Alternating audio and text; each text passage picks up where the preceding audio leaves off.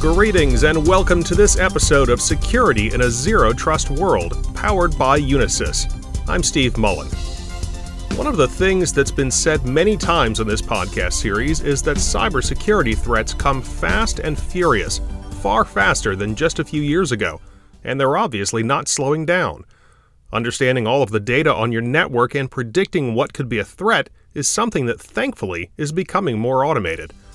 Our guest for this episode is Unisys Chief Technology Officer Vishal Gupta, who says, though, even with all the tools we have, data visualization is difficult. I think the key reason is complexity.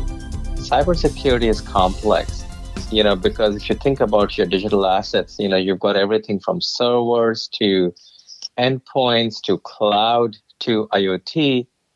And, as we know, the complexity can be very big in terms of knowing what assets you really have in between, hundreds and hundreds of sites. And then if you think about the number of employees, each of them can have their credentials stolen. So the complexity, both in terms of having so many assets across so many sites, each of whom can have almost 100,000 different vulnerabilities. And then the same thing with the employees makes this a very challenging thing to understand, what kind of challenge do you really face in cybersecurity? And then through the data visualization to show that challenge. Now, at a high level, what does it mean to actually visualize a cybersecurity threat? So, in cybersecurity, if you think about a threat vector, you cannot secure something till you know what you've got, right? So the first thing in cybersecurity to visualize a threat vector is to really be able to succinctly understand what you've got. And for that, that's where you need, I think, a very visual representation of your assets, how they're connected, how they're distributed. And so this is an area where you want that complexity that I talked about to be able to go away. And for doing that, you want to be able to visualize them on some kind of a canvas. You want that to be some kind of a hierarchical kind of a format where, you can see everything within a site, what things are going from one site to another site. And you want it in an intelligent manner. So that way, whether you have 10 sites or 1,000 sites, they can scale up and down very easily. And so to visualize a cybersecurity threat, you need to be able to visualize your assets, and you need to be able to visualize how those assets are connecting, what's talking to what. So that way you can immediately figure out, let's say, hey, I've got the server, there are these IP addresses from China that are connecting it. That shouldn't be happening, right? So the visualization of a security threat is really about knowing what you've got and how those things are interacting. So you can immediately figure out if there is something amiss. And what are some of the key types of data that organizations should consider including in their security dashboard? So, if you think about the person who will want to see the security dashboard, typically it will be a combination of your CISO and your CIO. Your CIO is typically the one who's responsible for deploying all the right things to make sure security is working. So they will want to see things like, hey, how many licenses that I've bought have been used up? They'll want to also know things like certificates expiring and where they are. Are the agents that are security agents that are installed on these devices up or down, right? So if I'm a CIO, I'll want to track things around licenses, around the agent status. If I have 10,000 machines, are they deployed on 5,000 or all the 10,000? Are all of those 10,000 up and running?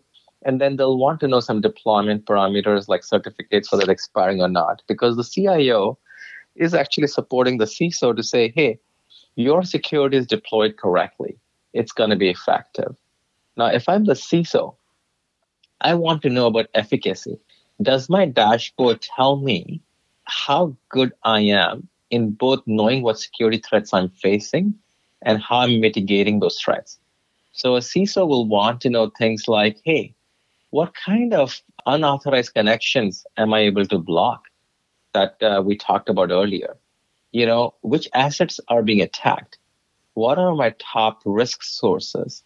If you've got this concept of a COI, community of interest, which are those big COIs, so that way, which are the ones that are spending a lot of communication with each other and which are the ones that are not.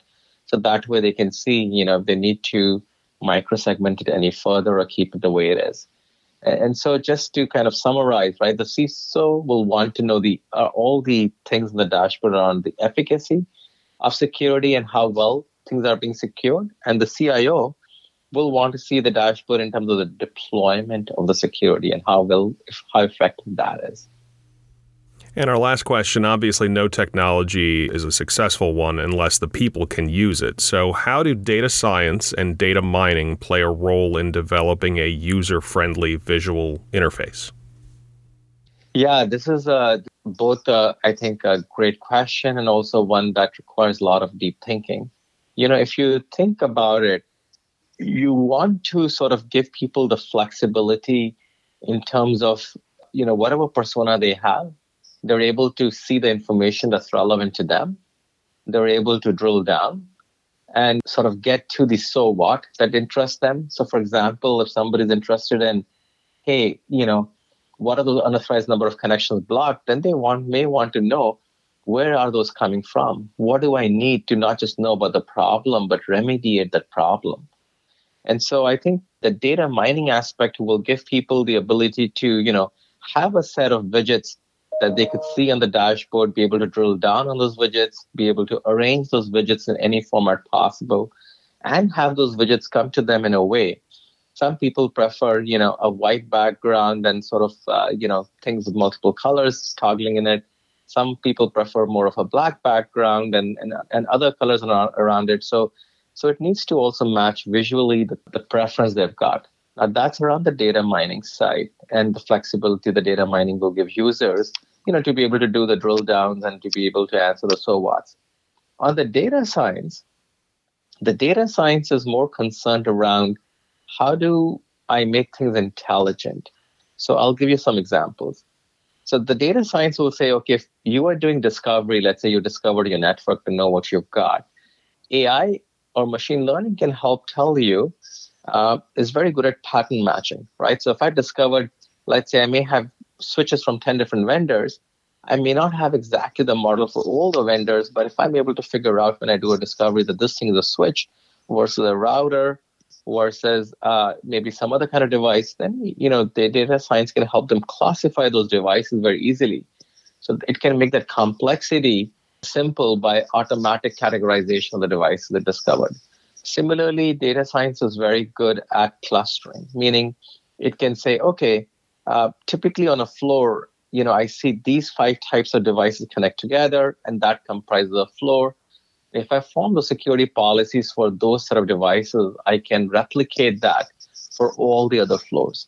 And so data science is very good at, and how we end up using data science in Stealth, our security platform, is to do both pattern matching to find out what the devices or what the assets are, as well as we do things like clustering to figure out what are the sets of devices that can become a category for which we can apply a set of policies, so we can very simply both know what we've got and then what security policies to attach to each of the things that we've got. So it really could help you, both the data science and data mining can really help you in understanding, the answers to your question in a visual way that you like, as well as in putting the set of intelligence in them that can take this complexity and security away and make it something that's much more intuitive, both to see and to operate.